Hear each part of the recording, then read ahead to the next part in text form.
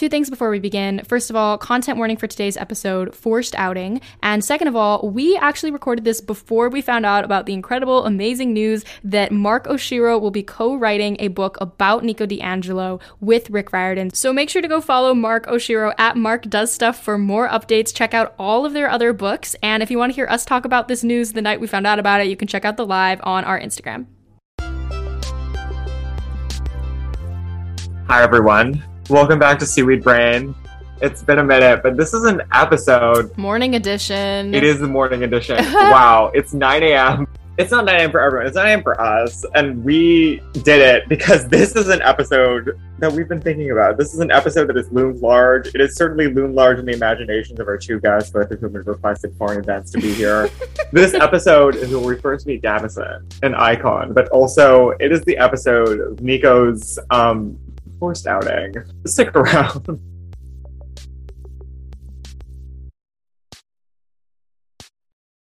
Welcome to morning edition of Seaweed Brain. You know, like Dr. Doofenshmirtz after hours. That's like us right now, except for before hours.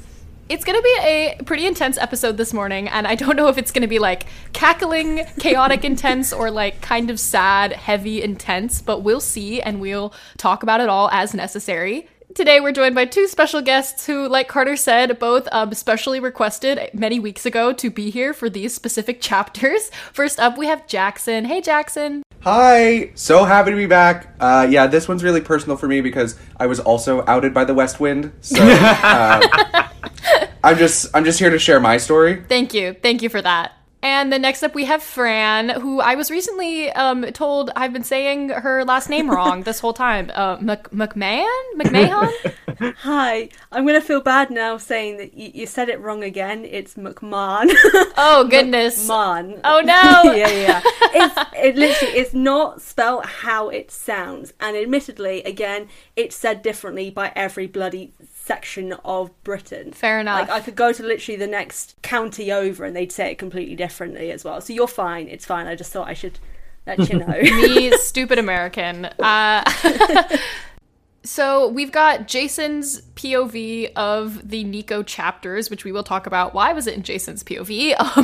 We've got a lot of groaning and eye rolling and fake barfing going on the Zoom call right now. And we'll talk about all of it as it comes up as we go through the scene. And then we'll take a break and talk about Annabeth's POV. If you will recall, we last left Percy and Annabeth in Tartarus with Percy nearly dying from curses and Gorgon's blood, and Annabeth and Bob going to get some help. And then we open up on Jason literally plummeting through the sky, falling to his death after a fight with the Venti above the Argo 2, because he gets knocked out. Of course, when does he not? I feel like this was like the biggest running gag that I never understood, or like I never got from Heroes of Olympus, that it was supposed to be funny that he kept getting knocked out. I just thought it was so annoying. Yeah.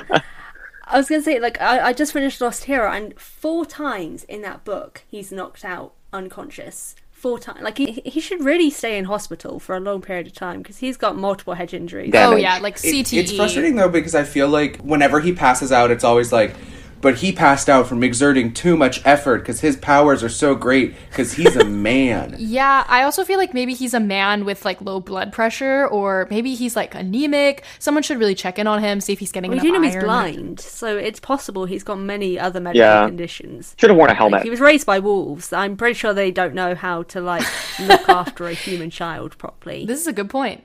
As Jason passes out, he passes into a dream vision, which may be my favorite dream vision of all of Heroes of Olympus. Essentially, Reyna and Octavian and like the entire legion of Camp Jupiter is confronting Rachel Elizabeth Dare / Grover, who I think this is the first time we're seeing him in the entirety of Heroes of Olympus. And only. Oh, how absence makes the heart grow fonder. I have missed him. This is the follow-up to the napkin note that Annabeth sends to Rachel, and Rachel is relaying the message to Reyna, saying, you, as a Roman, are the one who needs to take the Athena Parthenos. That will give us all, like, unexplained power boost against the giants. And to be honest, this entire scene that Jason is witnessing It feels a little fruity. Fruity. Rachel's like, I knew this note was from Annabeth instantly. It's Annabeth's handwriting. And I was like, ooh, you do know Annabeth's handwriting, don't you? And there's just a lot of like staring and not blinking and extremely powerful energy between Rachel and Raina. Finally, Raina's just like, I'll do this for Annabeth. Oh. It's giving two girlfriends. It's giving two girlfriends with the same girlfriend meeting up here, both dating Annabeth. Also, we have seen literally like next to nothing of Rachel actually being the Oracle since The Last Olympian. So it's so fun to finally see her like stepping in her power, like Yes! throwing green smoke out of her mouth all over Octavian. Flexing on Octavian. He's like a weird fake Oracle type thing where he's like, I am the prophet of the gods. I can discern the future. And she's like, cool. My eyes glow green and I speak prophecies, but yeah, Yes. stab a teddy bear. Why don't you? That's very fun. Yes, she's literally not at all threatened by him. Not at all. I mean, he's a pasty white boy. Who would be? Period. Like, This is also the scene where we learned that Raina is embarrassed by her initials, which are Rah Rah. rah rah, Rasputin, lover of the Russian queen. Yeah, I played Just Dance. Yeah. Honestly, that's the only reason why I know that song is literally Just Dance. Oh, I'm so glad that's such a shared international experience we all had. And Octavian's all butthurt. He's like, Raina, like, how are you even gonna find them? Like, you don't even know where they are. They're like somewhere in Europe. Oh my, not that. This also feels like kind of the second time that Jason has like, there's just been a huge piece of information that's like really important to the moment or to his personality that we have just like found out about like randomly only at the very last second. Like when he kind of knew about the Athena Parthenos. Of the Praetor lineage. Yeah, this time it's that there's this like secret spot that Jason and Raina have always talked about wanting to go together. Kind of vibe. And it's where the two of them are theoretically going to like meet up and rendezvous or share some information about how they're going to get the rest of this plan going. Jason does talk later in these POV chapters about how it's hard for him to sort of talk about the time of his life before he got his memory wiped, which is so fair, and I feel like he has been traumatized and he's been through a lot, but it's weird just as a reader how we like never get these pieces of information about him until they're absolutely necessary. So part of me as a reader is just like, okay, secrets, boys, Secrets. secrets. He is this one is a little less bad than the Mark of Athena, where that was clearly just relevant, pertinent information about someone who was going to head into danger. This is a little bit more of like a, oh, haha, I guess I did say this thing with Raina about how we were both unsettlingly ambitious. Yeah, it's just weird because there's like so little characterization of him ever that when we do get like a fact about his past, it's so jarring. He's a plank of wood. That's why, literally, he is a chalkboard that someone forgot that they were meant to be writing on, and he's just been kind of left and put into a story. That is You such could a good replace metaphor. him. It's like the sexy lamp situation. You could replace Jason with a chalkboard and nothing would change. Just people write down the information that's important when necessary. We're like, chalkboard Jason, thank you for providing this valuable information. So you're saying Also he's the like irony. he's like Buford, the automated desk type thing. Whoa. Yes. Dang, if we He is. if we were to pretend to be returned to is. Camp Half-Blood for a moment, we had to vote somebody off the island, and it was between Buford, the mechanical table, and Jason, I'd be a little torn. You with the mechanical table did laundry. Okay, but little. I feel like we've talked about it though. Like Jason is probably very clean. He does his laundry. He got all of that neat freakness from Camp Jupiter. Well, it's the military style, isn't it? Yeah, exactly. I promise Jason is about to grow on us very, very soon. It's just not in this POV. It's in the next one. But we're getting there. We're getting there. As Jason is falling and about to die, Piper's charm speak wakes him up, saves his life. I wish we started a counter for how many times this has happened. Her charm speak is also something that I'm always surprised isn't talked about now. She's brought him back to life with her charm speak. Like, at this point, admittedly, once, but, like, does it later again. I think, like, twice? She's done it 2 or 3 times in total. Brought him back to life. And I'm like, why is this bitch not more important? Yes. Because she's literally the only reason this man's alive. He's useless. Give Piper more. Give her more credit. Give her more powers. We've talked about it before. The women of the 7 are sort of like, and Talia, they're all just like woefully underpowered and underappreciated. Couple more things before we get to Nico.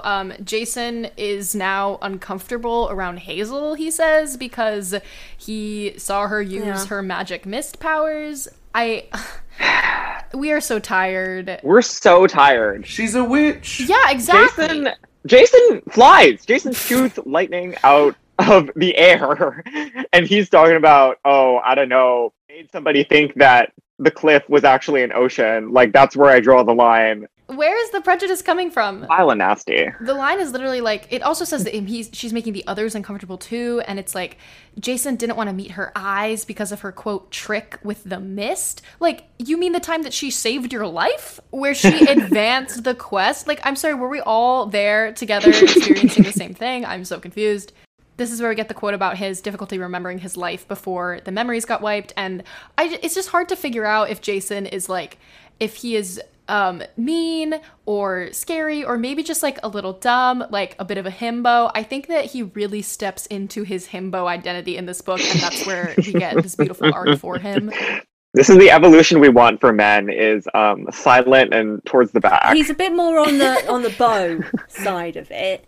Like, there's I don't know what I'm saying. I know what I meant. You know, the sliding scale of himbo where like you're closer to him or you're closer to Bo. No, it makes sense. It makes sense.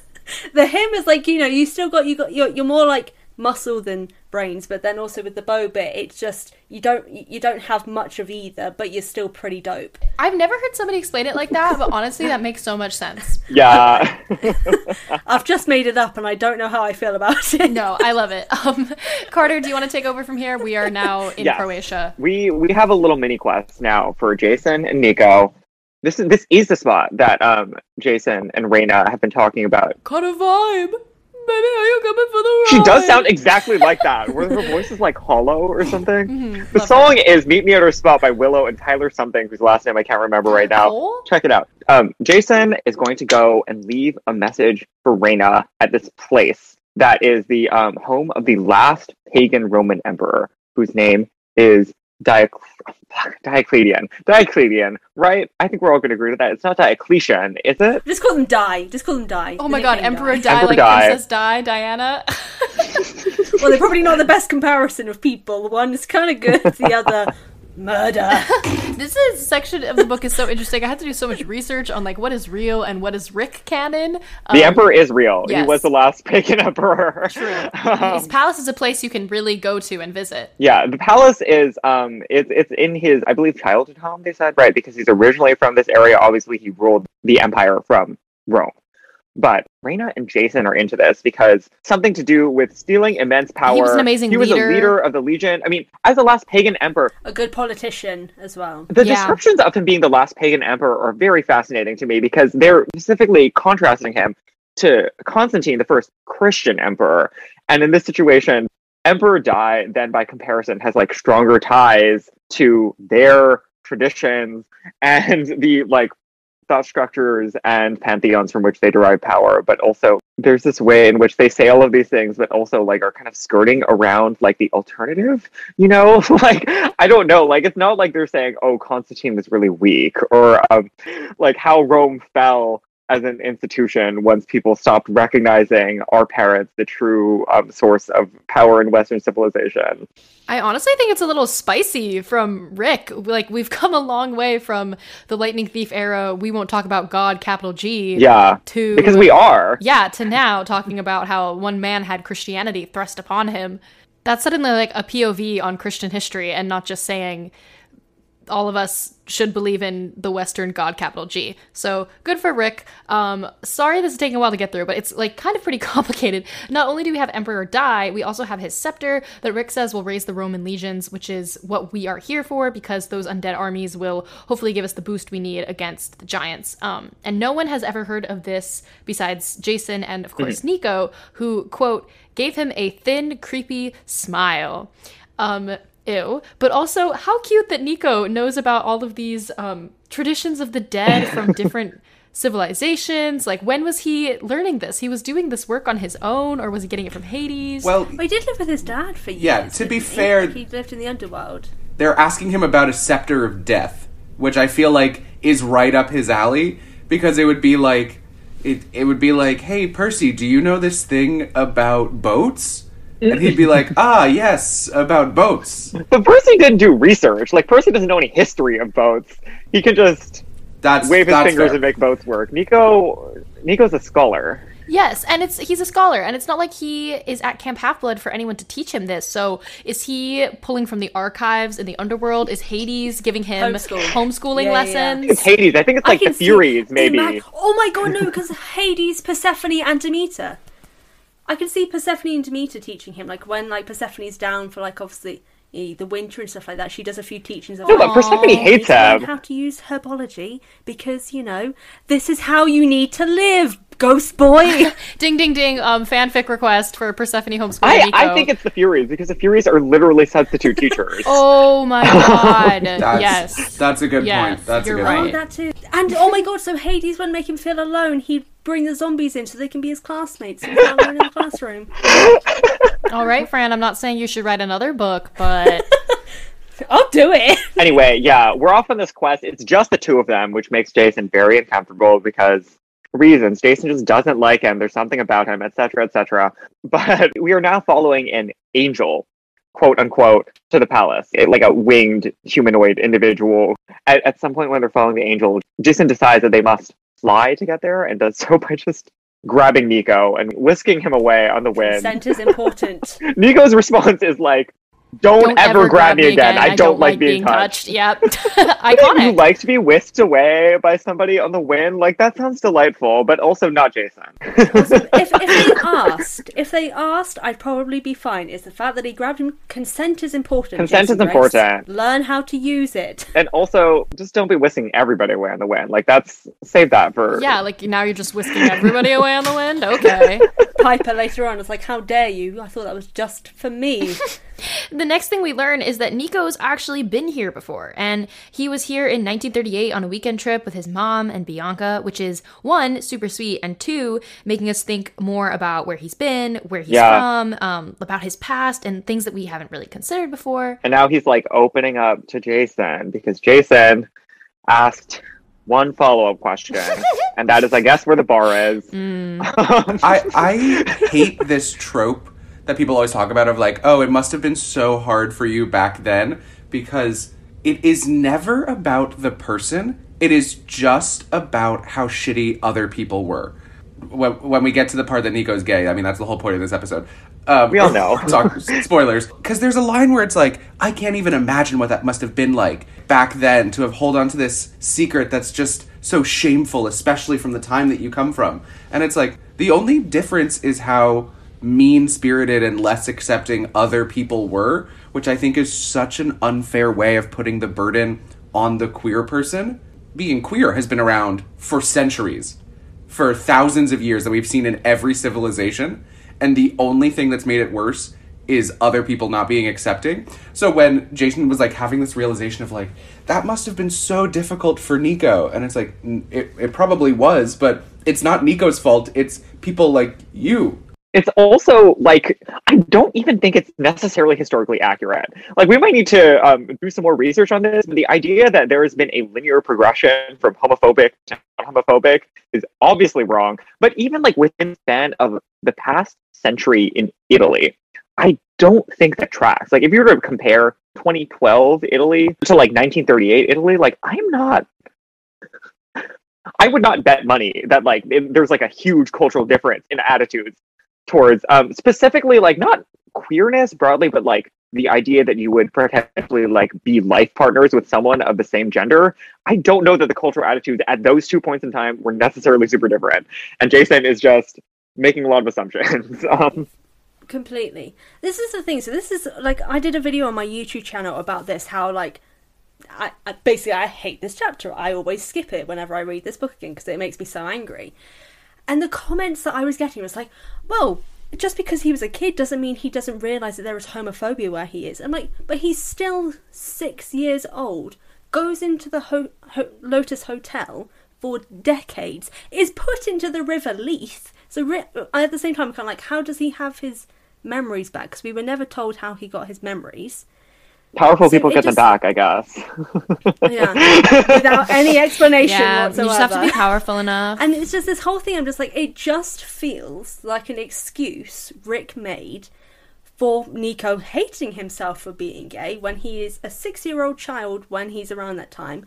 No child is that observant at 6. I know kids are smart, I completely get it, But, like, at 6, you would not be aware of the cultural aspects of people hating queer people, because it would not be in everyday conversation.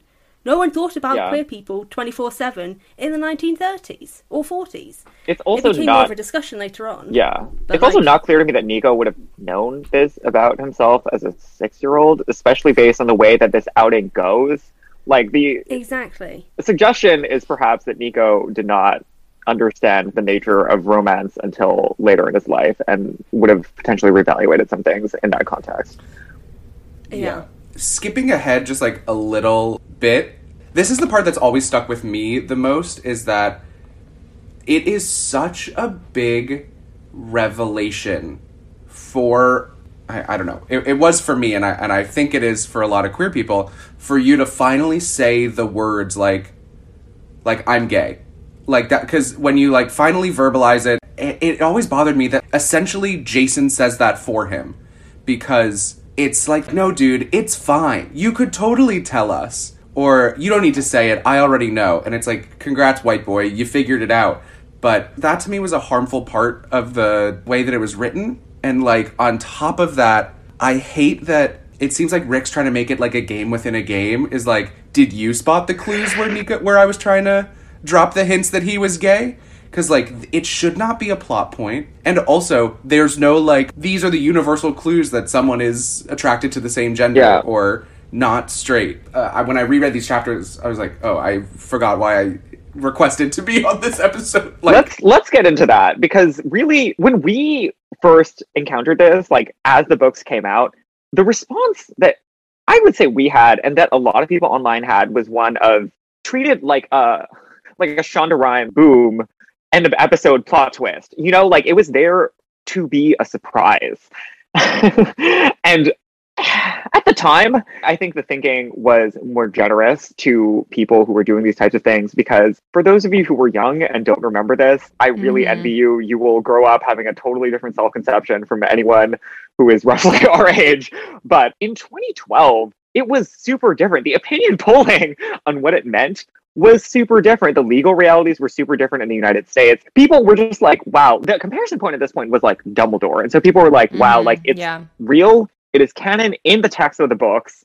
And we can look at things and point to them in the text and say, oh, he didn't just decide to do this at the House of Hades. And that was the standard that we were working with. And so in that way, you know, it's better this than that it was never textual. And it's obviously better this than, like, he decided this after the Mark of Athena for shits and giggles, and it doesn't make sense with any of the past writing about this. That said, the way that it's laid out does appear to be like this little scavenger hunt, like him being like, oh, ha, ha, like, look at the way that I surprised you, in a way that is not, it's not a productive way of thinking about this. It treats it as a device, as a gimmick, and as something that also, like, very much assumes a straightness as default.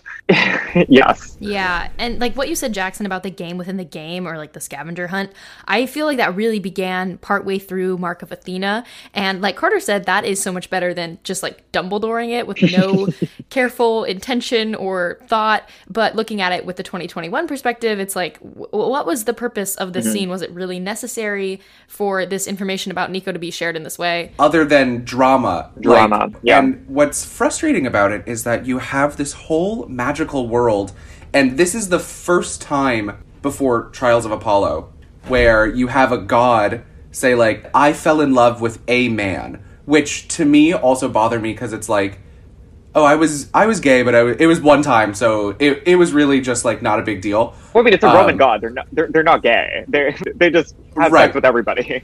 Right.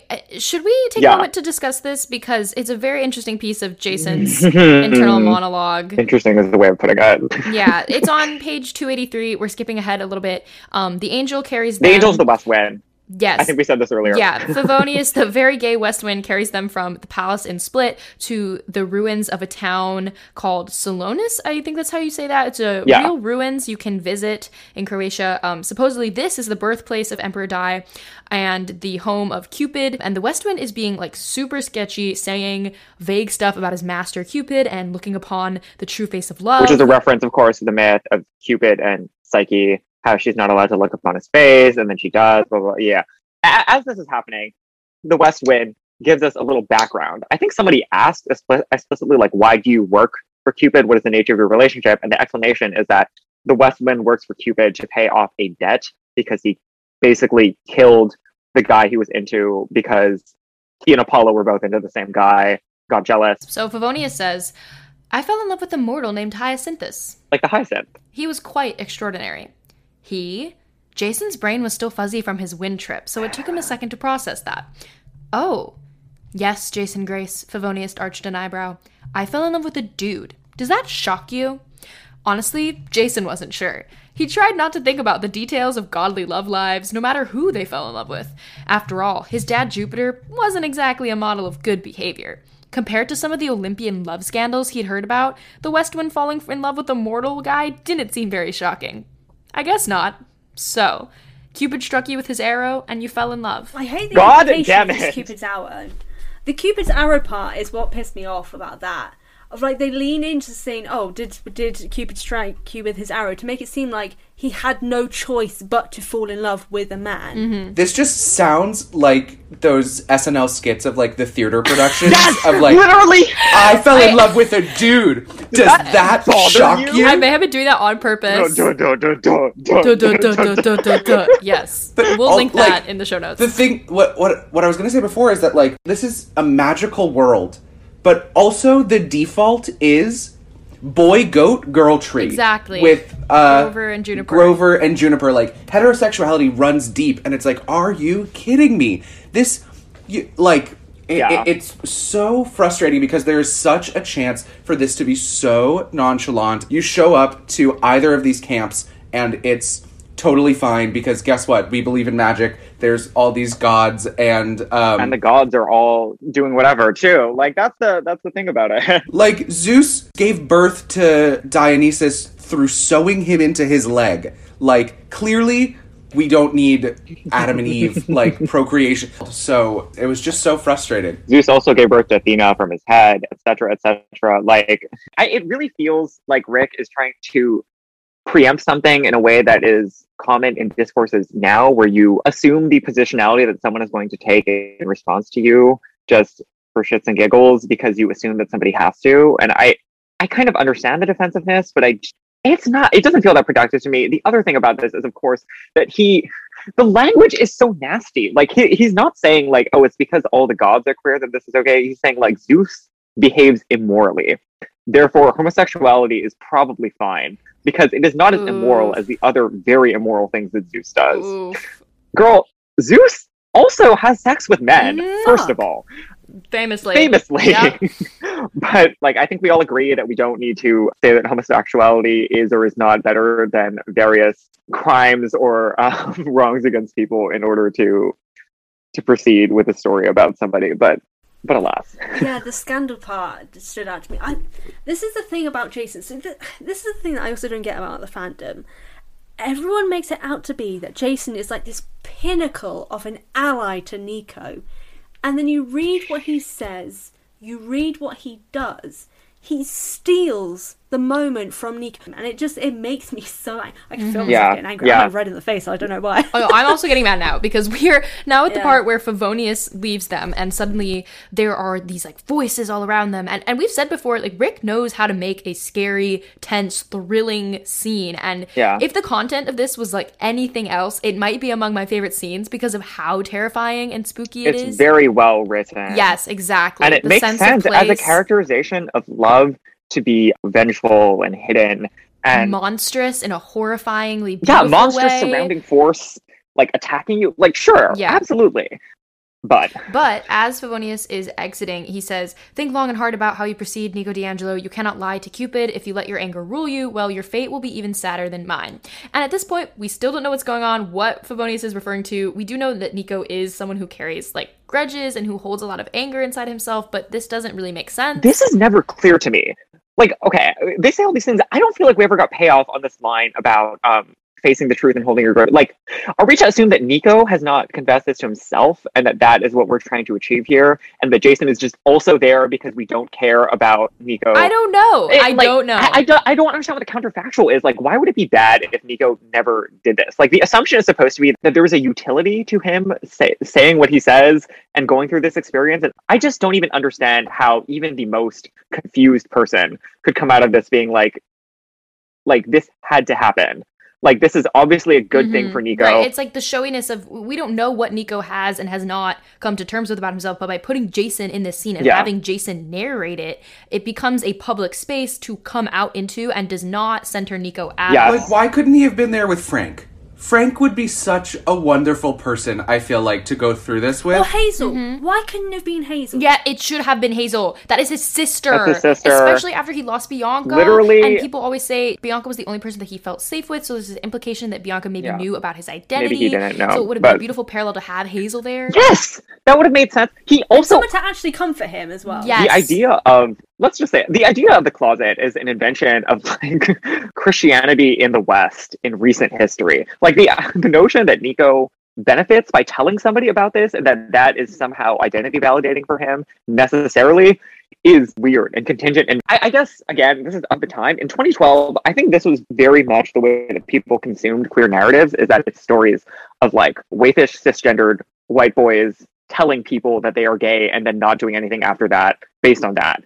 Or, like, maybe having, like, a pure little chaste, sexless relationship with somebody in which they are just, like, best friends. They could be roommates. Chris. Yeah, exactly. Like, very much like the Kurt Hummel model of, oh, like, I'm such a brave person for, like, saying this fact about myself. Of 2010's pop queer media. Yeah. It seems like it's just there for the benefit of knowledge, which is frustrating because it's like, oh, you only care because now you know something new. You're trying to figure out a secret. Yeah. When I read it the first time, I was like, oh, damn, he gay? Like, I feel represented. But now reading back, it's like, oh, this is not... He had no control over his narrative. He doesn't get a love interest until later. But at the same time, this is another issue I have with a lot of queer media, is that it's like, oh, there are 2 gay people. They should date. Yeah. The one thing I did like about this was I really did like the foil of love and death, because when you meet Thanatos, the son of Neptune, death is very calm, death is very peaceful, death is very sleepy. It goes against what you're thinking, and then you meet love, and love is harsh, and love is brutal, and love is not kind. Opposites. What I liked is that love is not easy, and there's so much fighting within yourself that it is so hard to stand up and say those and face that and deal with who you love, because it is not a choice. Yeah. For Jason, it's like, oh, this is easy. Like, I'm ready to fight. Like, I'll do this. Yeah, is that moment of and dialogue. it's like, no, you're not fighting someone else. You're fighting yourself, but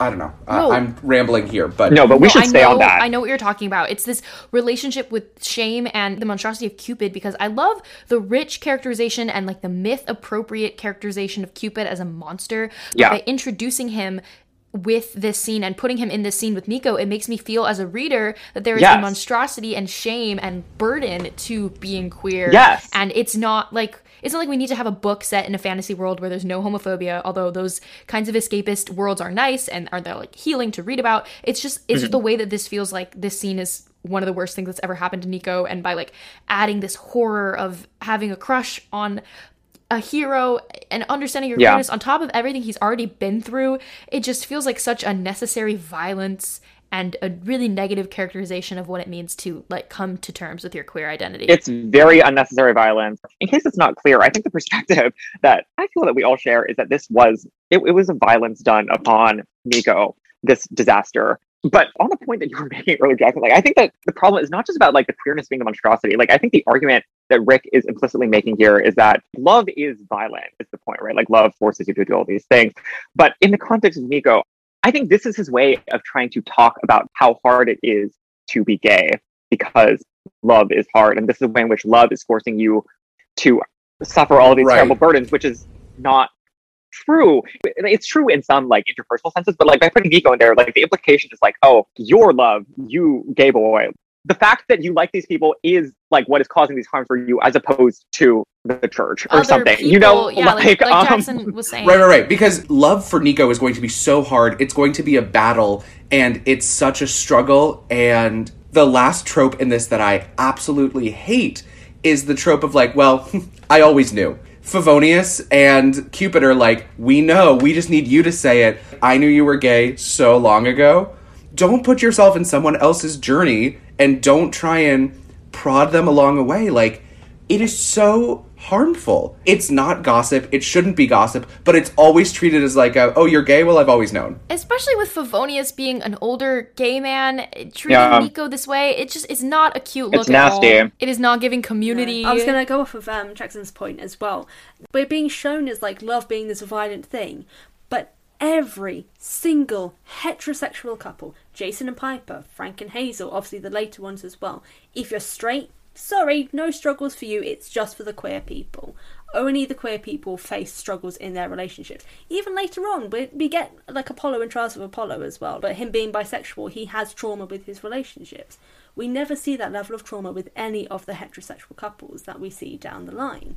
Even, it's basically just any homosexual couple in the series is treated with their romance being trauma related and not a single heterosexual couple. And it's just, it gives this precedent that basically if you're queer, sorry, but you're gonna suffer and it's your own fault because, you know, you shouldn't be queer. Right. Also, on top of that, after this whole scene and Jason witnesses this and he's like, oh, your crush wasn't on Annabeth, it was on Percy. It totally invalidates everything Nico has ever done in the context of Percy, because it's like, oh, you were only doing that because you had a crush on him. And what it seems like is that it puts Nico in a context of gay people have no self-control. Yeah. And he had to remove himself from the situation because he couldn't control himself around Percy.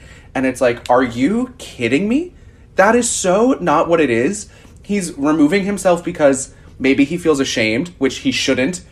And maybe he's removing himself because intense trauma, which he's had. Rick, I feel like, missed such a cool moment for an ally. Hades is literally the god of, like, darkness, death, gloom, whatever. Slap a rainbow pin on that guy. Yeah, also, it's like, in a broader sense here, why does a character having a crush on someone invalidate their actions and contributions to that person's goals or their joint goals? Like, so there's been some TikTok trolls in my comments lately talking about how Annabeth taking the sky and Titan's curse wasn't actually cool or heroic because she was, like, quote unquote manipulated by Luke into doing it. And I just feel like that kind of discussion, it takes the action and, like, the intelligence, agency, and the agency, out of it all. Like, Nico was the one who came up with the idea for Percy to take a dip in the Styx, and just because Nico has complex feelings for this boy who introduced him to this world and was present and a bystander at his sister's death, like, all these complicated experiences and feelings don't just boil down into, like, oh, he was into Percy, so everything he's ever done is pathetic now. Yeah. That's such an unsympathetic way of looking at characters' motives and their behaviors. Yeah, no, Sorry, absolutely. that was a lot. Like, there's so much disrespect for the agency that people have. And this is going to sound like such a boomer thing to say, but, like, the approach that people take to romantic situations in which they feel that two people, like, should not be in a couple, but one is attracted to the other person, and there's some sort of traditionally power dynamic there, is one that I think really does not acknowledge the perspective of what it feels like to be the other person. You know, like, for Nico and Annabeth, I think it's so important that we take their perspective really seriously and say, like, this is absolutely how a person would feel in this situation. It's such a reductive way of thinking about, like, where they are in their lives. You know, and I don't know if I'm articulating this clearly. I think that the point that I'm trying to make is just because the situation isn't ideal and you can see that from an outside vantage point does not mean that you shouldn't still try and understand and sympathize with and respect people who are in these situations, you know, like, having feelings and making choices that you would not agree with and should not agree with. I hope that makes sense. Yeah, makes sense to me. And Jason doesn't even like Nico. Like, the entire thing leading up to it is Jason being like, oh, I really don't want to be with this creepy kid. I can't stand being around him. He wanted to leave Nico to die. Literally, like, only a book ago. Literally a book ago. That was, like, a week ago, I think, right? Like, literally a week. But, and, like, Nico knows what people think of him, so he is not in a safe space.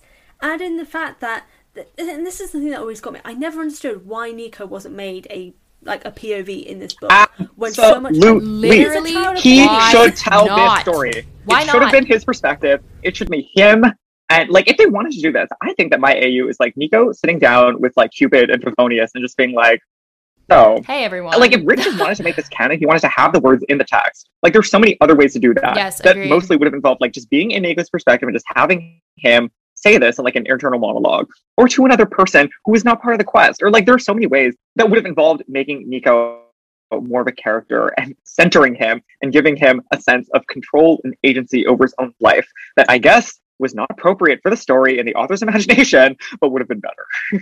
Yeah, it definitely keeps coming back for me to the control and the agency with this being in Jason's POV. It feels super invasive and uncomfortable, and I feel like as a reader, I shouldn't be here witnessing this, and I feel bad for Nico. Especially when we're going back into Nico's memories, and Jason is just there witnessing all of this as Nico meets Percy for this first time and loses Bianca. It's so invasive. So and invasive. We could read a lot of these quotes and like do specific citations, but like we said, it's icky and it's a little sad. So we won't get too into the quotes here. If you want to reread it for specifics, you can go back to the pages and find it there. But the big line is Nico just saying, like, I had a crush on Percy. That's it. He doesn't even say I'm gay. Yeah, those aren't the words he uses. Which is frustrating. Well, Nico, I don't know if Nico is canonically gay as opposed to like the word gay is never used. Bisexual or like he doesn't identify. Apologies. Even in Trials of Apollo, it just says he has a boyfriend. The word gay is never used in relation to Nico. It's worth harping on though, definitely, that Nico does not identify. Taking on an identity label is just a very, very different experience than being forced to recall I don't a think personal. identity labels are ever used. Oh, No, sorry. I think you're right. I don't recall, particularly with like queer identity, anyone ever saying I am blank. Yeah. I think maybe Apollo possibly does. I think he refers to himself as bisexual, but I may be projecting. How bisexual of him to refer to himself as bisexual. I was just thinking, I know one of the only books I know that have ever used an identity phrase is the Magnus Chase books, because the characters That's of true. Alex and Magnus use the terms. Like, I think Alex refers to himself as pansexual, and like later on. Well, I will say, surprisingly, I feel like Rick did a pretty good job with that one. At least when I read it, I remembered being like, okay, this is a little bit better. Yeah, definitely. You can tell where he started to get sensitivity readers. Yeah, for sure. And we still haven't read Magnus Chase yet, so apologies for that. But I think we've pretty much hit everything I wanted us to have the space to talk about with the scene. So now, what I'm interested in, from like a sociological apology standpoint, this scene and the sheer numbers of queer people in the Percy Jackson fandom.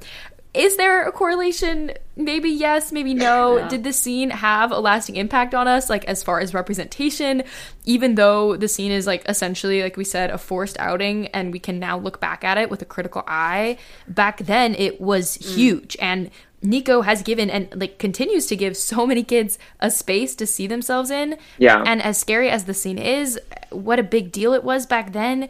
If you ask people in the fandom online, like Twitter or TikTok, whatever, I don't have statistics for this, but I'm pretty sure most people are likely to tell you every single member of the Seven is queer and will die on that hill arguing with you about it. I've got to say, the only person that I don't think is Jason, because I feel like just because I think he's the biggest straight ally they could be. Like, he'll be the one who create the banners for everyone. Mm-hmm. I feel like the Jason of it all really perpetuates to me this idea that is common in narratives of marginalization, where like implicitly the greatest prize is to win the admiration and affection and friendship of whoever it was before who found you icky. Oh, no. And it really is not. The like, popular kids. You don't owe it to yourself. You don't owe it to anyone. It is probably worse than the people you'd be hanging out with if you just avoided anyone who gave you a hard time before. Like, it really feels like the coming Jason-Nico interactions are about trying to give Jason a like merit badge for how good he's trying to be here, and not about like really,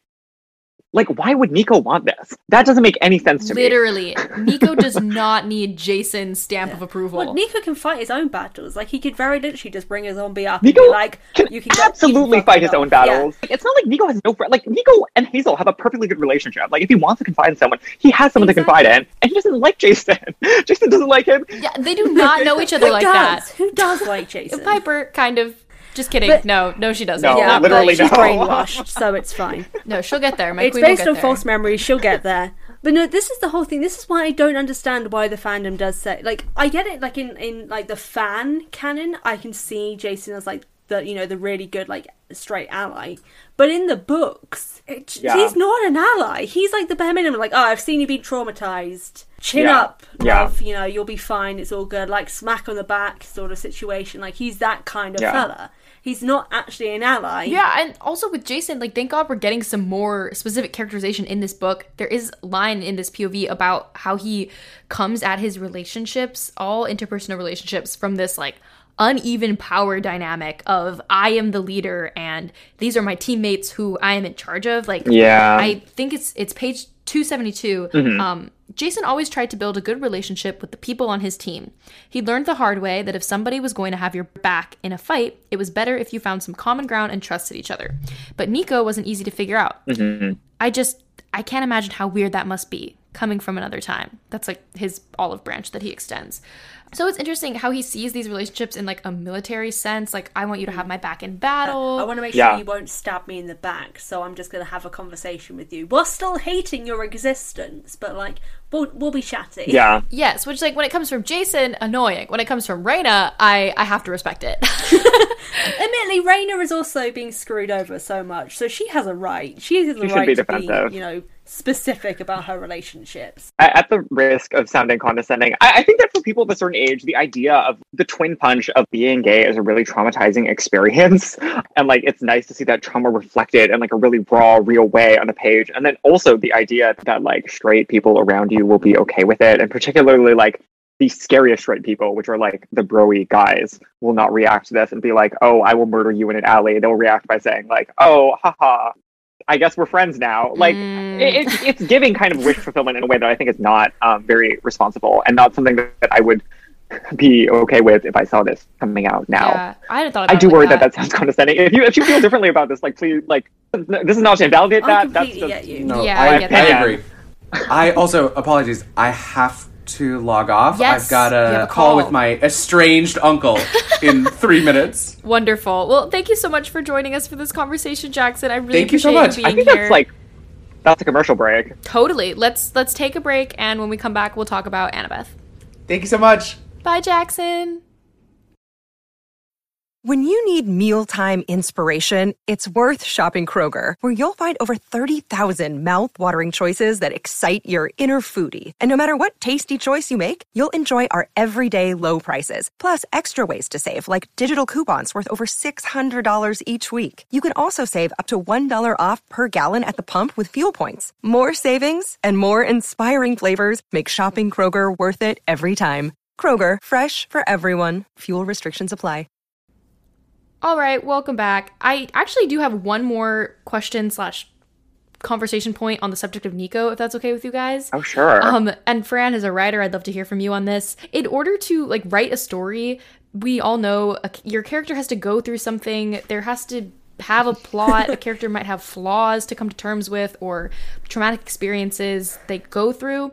And we don't come to all media for perfect stories or perfect happy characters. And the reason I'm thinking about this is because this is a conversation that's been going on surrounding the Dear Evan Hansen movie and the awful things that the main character does. That being said, do we feel like the scene was necessary at all for the plot? Like, did the drama and tension being built here have anything to do with the plot that was going on in this book? Was it necessary for the storytelling? Yeah. Because the connection between the scepter of Emperor Dai and Cupid really doesn't have anything to do with the myth. Nico can also fully raise armies of the dead. Yes, like, it would not literally have been by that hard himself. to just say, like, oh, Nico has a little power up now. Right, and to write it in a different way. And we get the exact same battle effects, except without, I guess, the whole Frank, whatever. But, There really is this delicate line when you're writing between, is this going to be a story where I play out awful things that happen in real life, or where I don't play out awful things that happen in real life? So there's these two ends of a spectrum that are, is this going to be unrealistic? And then on the other side of things, is this going to be horribly traumatic to read? And it's just a fine line that you have to walk as a writer. I was just saying, so there is definitely a fine line that comes between it. And I think the thing that, and this is where Rick failed a lot, in my opinion, when it came to Nico as a character. Most of the trauma that happens to Nico, and actually a lot of the characters, predominantly the BIPOC characters in this series, face a lot of trauma for character development. And even sometimes that development doesn't actually happen. It is there for the reader to feel more sympathy for this character without it actually providing any significance to that character's story. In Nico's case, especially with this coming out, there was no reason for his coming out to happen in this book. Yeah. In the House of Hades, it made no sense whatsoever for it to happen, other than the fact, oh, we need more trauma for Nico, so he has more of a role to play in this story when it comes to the doors of death. That is the only reason why it happens. And it's a consistent thing with Nico's character where he will face trauma to further another character's story. In this case, it was to show Jason as, in quotes, because he barely manages it, a compassionate person. Yeah. And at least him supporting Nico later on.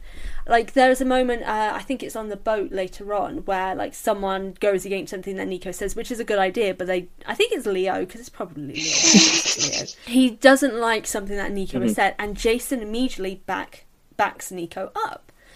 And it feels like the only reason why we are traumatizing Nico is to help further someone else's story. And it happens so much. We have the same case with Hazel. We have all the time with Piper, like in the first book as well, the whole situation with her father. That is to further the plot and the story, but also to further her trauma for someone to help her through it. And like I'm a freelance editor as well, and I work with a lot of queer writing, and even queer authors themselves get it wrong when it comes to writing, in particular stories about, you can have trauma for queer characters, because, you know, like, people do experience traumatic things. Like, my reasoning predominantly for why I don't like the Nico story is that I was forced out of the closet myself whilst at school, and it was an absolutely horrific experience. And so I'm aware that these things can be traumatic, but there is a level where when trauma just continues for a character with no sign of it ever stopping, that person stops being a character and ends up just becoming a plot device. They're no longer a person. They're someone to further someone else's story and the narrative itself by traumatizing them because you can. I think that's that was so well said. I think it gets lost sometimes in the fandom because, like, I don't know, like, it's the fan version of Nico. Like the fan version of Nico that people latch onto instead of the canon version. Okay, I'm forgetting the name and I'm forgetting the scholar that I should be citing for this. Shout out to Jion Kim and her very excellent class, but that I clearly do not remember enough of. But like, there's a school of thought about how people, particularly queer people, will like consume media and then like recreate it, like break it down into bits and then like build other like things out of its components. Like postmodern bric-a-brac the heck out of it. Yeah, no, exactly. That's exactly what it is. And like, I think that people are really people are well trained to do that, so that like when someone like Nico comes along who is like canonically gay, like it's so easy for people to like break this down and build it into something. Yes, oh my gosh. That like fits the what power. They were thinking it happens and is every like time. Good without even like giving it a second thought.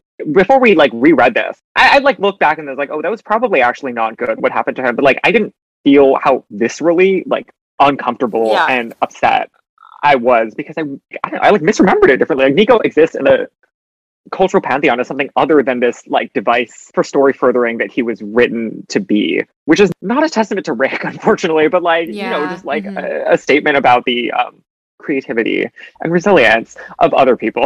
Absolutely. Yeah, I was just gonna say it's like a survival tactic. If you don't see yourself anywhere in media or culture, you have to manufacture that space for yourself.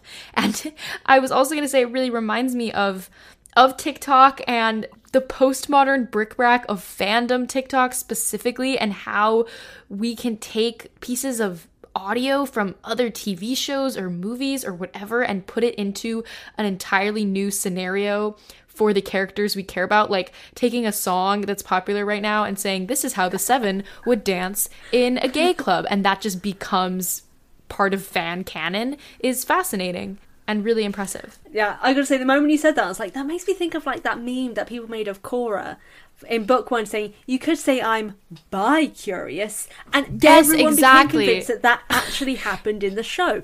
It didn't. It's not part of the show, but it feels like it is, and now it's basically canon, even though it didn't happen. When something memes out so far, it just becomes a reality.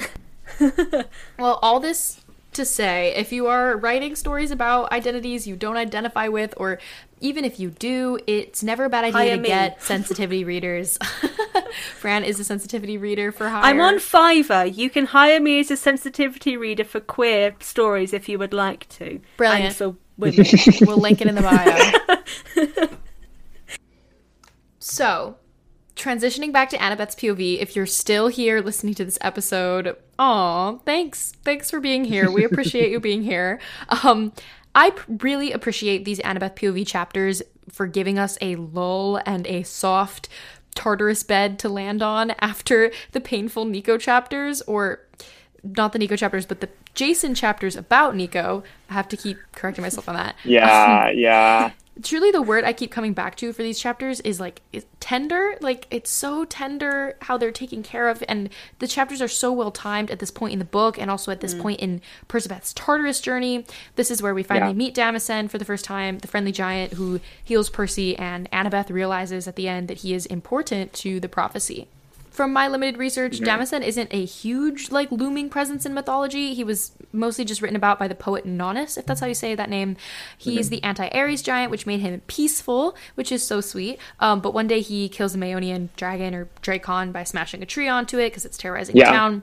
And as far as I can tell, the bit about him having to replay this fight with the dragon in this Sisyphusian way in Tartarus is just fully a Rick machination. It's not from the myth. It's very good, though. Oh, no, yeah, it's so good. It's genius. It's brilliant. I love it. I love these chapters so much. They're all so well done. Rick, you're a genius. You always pull through. Just my toxic relationship with Rick Riordan, always coming back. Anyway, I just talked a lot. Carter, do you want to take over? Yeah, I don't know how much detail we want to get into here. Maybe we just get to the actual description of the giant's place. Yeah. Wait, Fran, do you want to read this one this time? Yeah. I can see. Thank you for highlighting it for me. Of course. Cozy. Annabeth never thought she would describe anything in Tartarus that way, but despite the fact that the giant's hut was as big as a planetarium and constructed of bones, mud, and Dracon skin, it definitely felt cozy.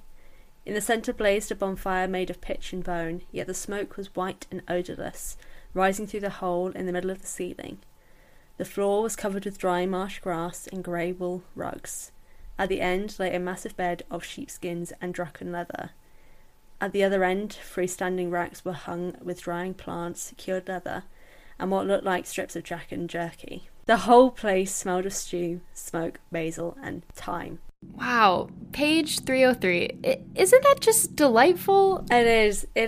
This is when, Rick does pull me back in. His descriptions of things. When he does describe things, because he doesn't always do it in the detail that I would like him to do in certain areas, it is beautifully well done. And also, even though it is cozy, it also this is why I really want Rick to write horror. I think he'd be a perfect horror author. Oh my gosh, yes. I don't read horror, and I would read the heck out of a horror book written by Rick Riordan. Yeah. Just looking at how this is described, he's saying it's cozy and describing it with warm words.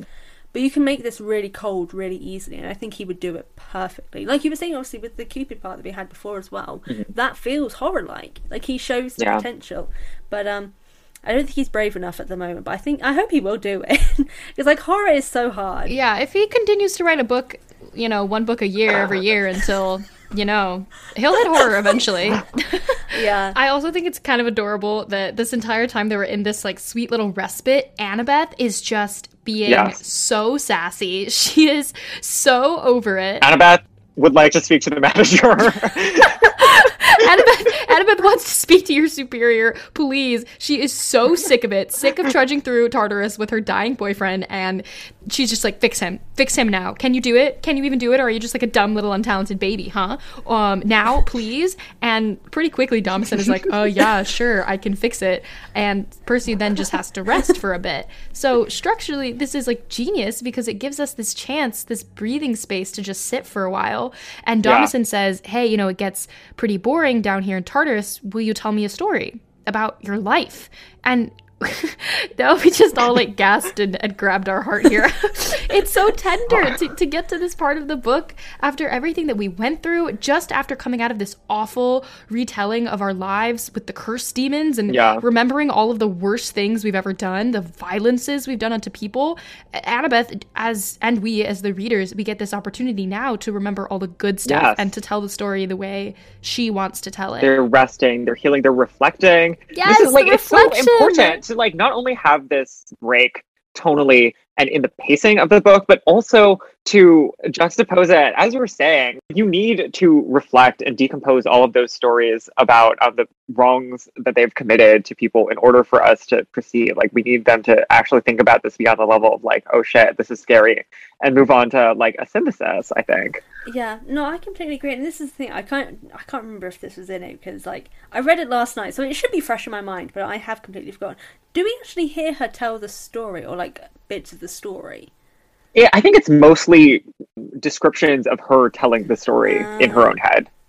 Okay, that's slightly the disappointing part, I would say, because like I would have loved to hear her perspective of the story, because obviously we've heard it through Percy's perspective, like the whole Percy Jackson and the Olympians.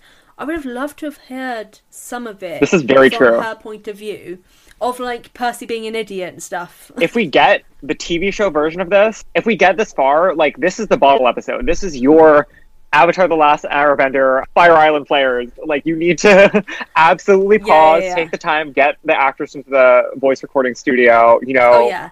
No, 100%. Either that, or like it'd be like the Storm episode in Avatar, you know, when like Aang is telling his story of like how he ran away and was seeing. Yes. But getting that from Annabeth, like telling about her version of events of Percy Jackson and the Olympians, but obviously shortened down, because although, if I'm honest, I would love to read a book not written by Rick. Probably I'd rather he like brought in like a female author to do an entire Percy Jackson and the Olympians from Annabeth's point of view. I know there's a Wattpad fiction of Annabeth's point of view of the Percy Jackson and the Lightning Thief, which is very, very good. I would recommend.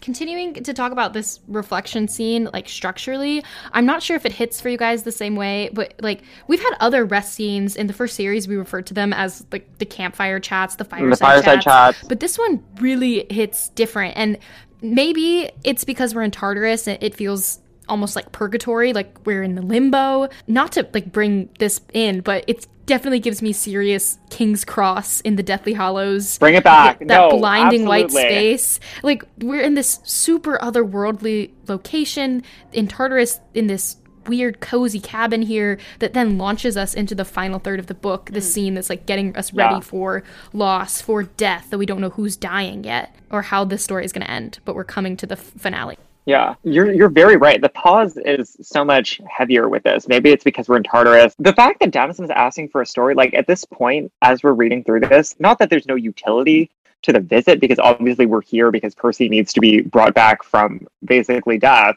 but their interaction, there's no utility to it. It really is just that Davison like is interested to hear about them. And like almost no one in the series is genuinely just ever asking, tell me about yourself. And this is not because we need to beat this dragon or like, I don't know, solve this puzzle or something. Yeah, it hits different. This reminds me, my first cultural analogy was not King's Cross, but Dagobah in episode 5 of Star Wars. Oh, yeah, no, for sure, for sure. Mostly visually, but also like the type of respite that it provides in the broader surroundings, in the penultimate work, in the... yeah, I do love when Carter makes a Star Wars reference. It feels very special. I don't know if I do, but I have been watching Star Wars Visions, so it's for better or for worse top of mind. Yeah, for sure. There's a couple other things I want to bring up from this POV. One is the way that Annabeth doesn't like canonically get Nico at all is so weird and doesn't make sense to me. Yeah. There's this quote, she thought about what the Odd Eye had said, how Nico D'Angelo had been the only person to visit Bob in the Palace of the Underworld. Nico was one of the least outgoing, least friendly demigods Annabeth knew, yet he'd been kind to Bob. By convincing Bob that Percy was a friend, Nico had inadvertently saved their lives. Annabeth was wondering if she would ever figure that guy out. And it just feels so violent from Rick, considering everything we just went through. It makes no sense. Like, Annabeth is a person who knows and understands people. Like, yeah, and they're she knows and understands people. Annabeth is not going to care. Also, if you like summon an army of the dead, like that's not going to be a sticking point for her. She's too no nonsense utilitarian for that. Like, it doesn't make sense And to me. especially, she thinks with strategies as well. The fact that she thinks Yes. with strategies, she knows that Nico is an asset. He is someone that you want to be involved with because He's incredibly he is valuable. strong and brilliant. Yeah, I completely agree. Like, Strong, yes, thoughtful, and like knows when to shut up. Like that's her ideal. Yeah, that is how I That'll be bad, yeah. Yeah. There is also another part that doesn't feel Annabeth-y to me, and it is like nearer the end of the section where like she realizes that like she needs Bob and the giant, and like they are the foes bearing arms at the doors of death. Like she comes to that conclusion. But her way to try to get him to understand where she's coming from and stuff like that, it wasn't as strong as I was expecting it to be. Like, it felt really hollow, the way in which she kind of went about explaining the situation to him. Hold on, where is the section? I actually really like I these really last vibed couple with that. pages. She says, "There is another destination. Look at me. Remember my face when you're ready. Come find me." Like, Oh my that's god! so epic. It is, I will Yeah. give, yeah. Especially, no, I think that what you're saying is true in the sense that most of Annabeth's characterization is such that like she would respond to this by laying out a plan. Like, this is how it's different with Yeah. the Draken this time. But I think that particularly when we juxtapose this, not to put too fine a point on it, against the curse storyline that we just came from, I think it really tracks for me that Annabeth would pause and say, like, wait, I need to like reevaluate the way that I am treating people around me. Like, I need to not look at everything as a war that I must strategize and win, and just recognize people as individuals and not tools. And like, I feel like this is her moment of looking at Damison and being like, maybe like at an earlier point in time, I would have told you exactly how to do this. Maybe at an earlier point in time, I would have tricked you into trying to help me. But at this point, like, I don't think I can do either of those things. Like, I can't force you, a person who's actually been like nice to us, to basically die. Like, I think you should, but you should make that decision on your own. Yeah. I was really moved by it. That I completely get. I think the one thing, it's only a small thing, but I would have liked, like, one thing from her to kind of give that extra boost to him, of her saying something like, I believe in you, I know you can do this. Like, give that and that be like her final bit, like, I know you can do this, I believe in you. Right. No, I think what we'll do is basically read through this entire last chapter. We're doing a long reading. Yeah, Carter, we can split it Okay. up. I'll start by opening up on page 312. We have Annabeth waking up here, hearing Bob and Damison talking, and wow, this scene, it really gives me chills and takes me to, I don't know if this is a memory or experience everyone had, but like waking up in the morning as a child and hearing my parents talking, and that feeling of just being safe and like taken care of. And I don't want to cry. I'm just gonna read it. Annabeth woke staring at the shadows dancing across the hut ceiling. She hadn't had a single dream. That was so unusual. She wasn't sure if she'd actually woken up. As she lay there, Percy snoring next to her and small Bob purring on her belly, she heard Bob and Damison deep in conversation. "You haven't told her," Damison said. "No," Bob admitted. "She's already scared." The giant grumbled. "She should be. And if you cannot guide them past night?" Damison said night like it was a proper name. An evil name. "I have to," Bob said. "Why?" Damison wondered. "What have the demigods given you? They have erased your old self, everything you were. Titans and giants. We are meant to be the foes of gods and their children, are we not? Then why did you heal the boy?" Damison exhaled. "I have been wondering that myself. Perhaps because the girl goaded me, or perhaps I have found these two demigods intriguing. They are resilient to have made it so far. That is admirable. Still, how can we help them any further? It is not our fate." "Perhaps," Bob said uncomfortably. "But do you like our fate?" "What a question. Does anyone like his fate?" "I liked being Bob," Bob murmured, before I started to remember. Huh. There was a shuffling sound, as if Damison was stuffing a leather bag. "Damison," the Titan asked, "do you remember the sun?" The shuffling stopped. Annabeth heard the giant exhale through his nostrils. "Yes. It was yellow, and when it touched the horizon, it turned the sky beautiful colors." "I miss the sun," Bob said. "The stars, too. I would like to say hello to the stars again." "Stars." Damison said the word as if he'd forgotten its meaning. "Yes, they made silver patterns in the night sky." He threw something to the floor with a thump. "Bah, this is useless talk. We cannot—" In the distance, the Maeonian Drakon roared. Percy sat bolt upright. "What? Where—" "It's okay." Annabeth took his arm. Okay. Jeez. Wow. Oh wow. my gosh, the literature. Not the sun. Again, Rick, with the literature. Do you like our fate? Do you like our fate. What a dialectic Oh. that was. We really should have traded off and done. We could have dialogued it. Yeah, it's also like the way that they feel so safe in this moment. And we've never seen Annabeth specifically be this safe in this moment, this taken care of by Yes. older people in her life. Literally, the giant and the Titan are putting Chiron to shame. Exactly. Like, they are her caretakers right now, and they feel so much like these uncles, like Uncle Bob and Uncle Uncle Damascene are just Bob! here to wake up before you And they woke up pack your before you. backpack and heal your boyfriend and send you on your way to your field trip. Oh my god, a new ship. Uncle Dom and Uncle Bob are in love. Oh, yeah. They're the gay completely. uncles. The ship is Everyone definitely wants. out there. Is it not out there? It must be. I feel like I definitely got that vibe when I first read the books. And a few days They're ago, gay uncles. before recording, I put some feelers out to the Discord asking for if anybody could name this trope that we see here. And where we arrived with Quinn's help was like the "I'm too old for this" trope that Damascene is saying yes. right now. It reminds me of Aberforth Dumbledore, of Briareys, Sure. like Tony Stark in Endgame. Tony Stark in Endgame is right. This That's whole true. thing that like, oh, I can't do it anymore. I've done it, and now I don't believe. But of course, the heroes do eventually bring them around in the end, and they come in clutch for the final battle. So let's close out this episode with a final, exciting, thick reading to launch us into the final third of this book. Okay. I'm going to read so much of this. Do it! Okay. Suddenly, Annabeth was struck by a thought so sharp and clear, it was like a blade from Athena herself. The prophecy of the seven, she said. Percy had already climbed out of bed and was shouldering his pack. He frowned at her. What about it? Annabeth grabbed Damasen's hand, startling the giant. His brow furrowed. His skin was as rough as sandstone. You have to come with us, she pleaded. The prophecy says foes bear arms to the doors of death. I thought it meant Romans and Greeks, but that's not it. It means us. Demigods, a titan, a giant. We need you to close the doors. The dragon roared outside, closer this time. Damison gently pulled his hand away. No, child, he murmured. My curse is here. I cannot escape it. Yes, you can, Annabeth said. Don't fight the dragon. Figure out a way to break the cycle. Find another fate. Damison shook his head. Even if I could, I cannot leave the swamp. It is the only destination I can picture. Annabeth's mind raced. There is another destination. Look at me. Remember my face. When you're ready, come find me. We'll take you to the mortal world with us. You can see the sunlight and stars. The ground shook. The dragon was close now, stomping through the marsh, blasting trees and moss with its poison spray. Further away, Annabeth heard the voice of the giant Polybides, urging his followers forward. The sea god's son. He's close. Annabeth, Percy said urgently. That's our cue to leave. Damison took something from his belt.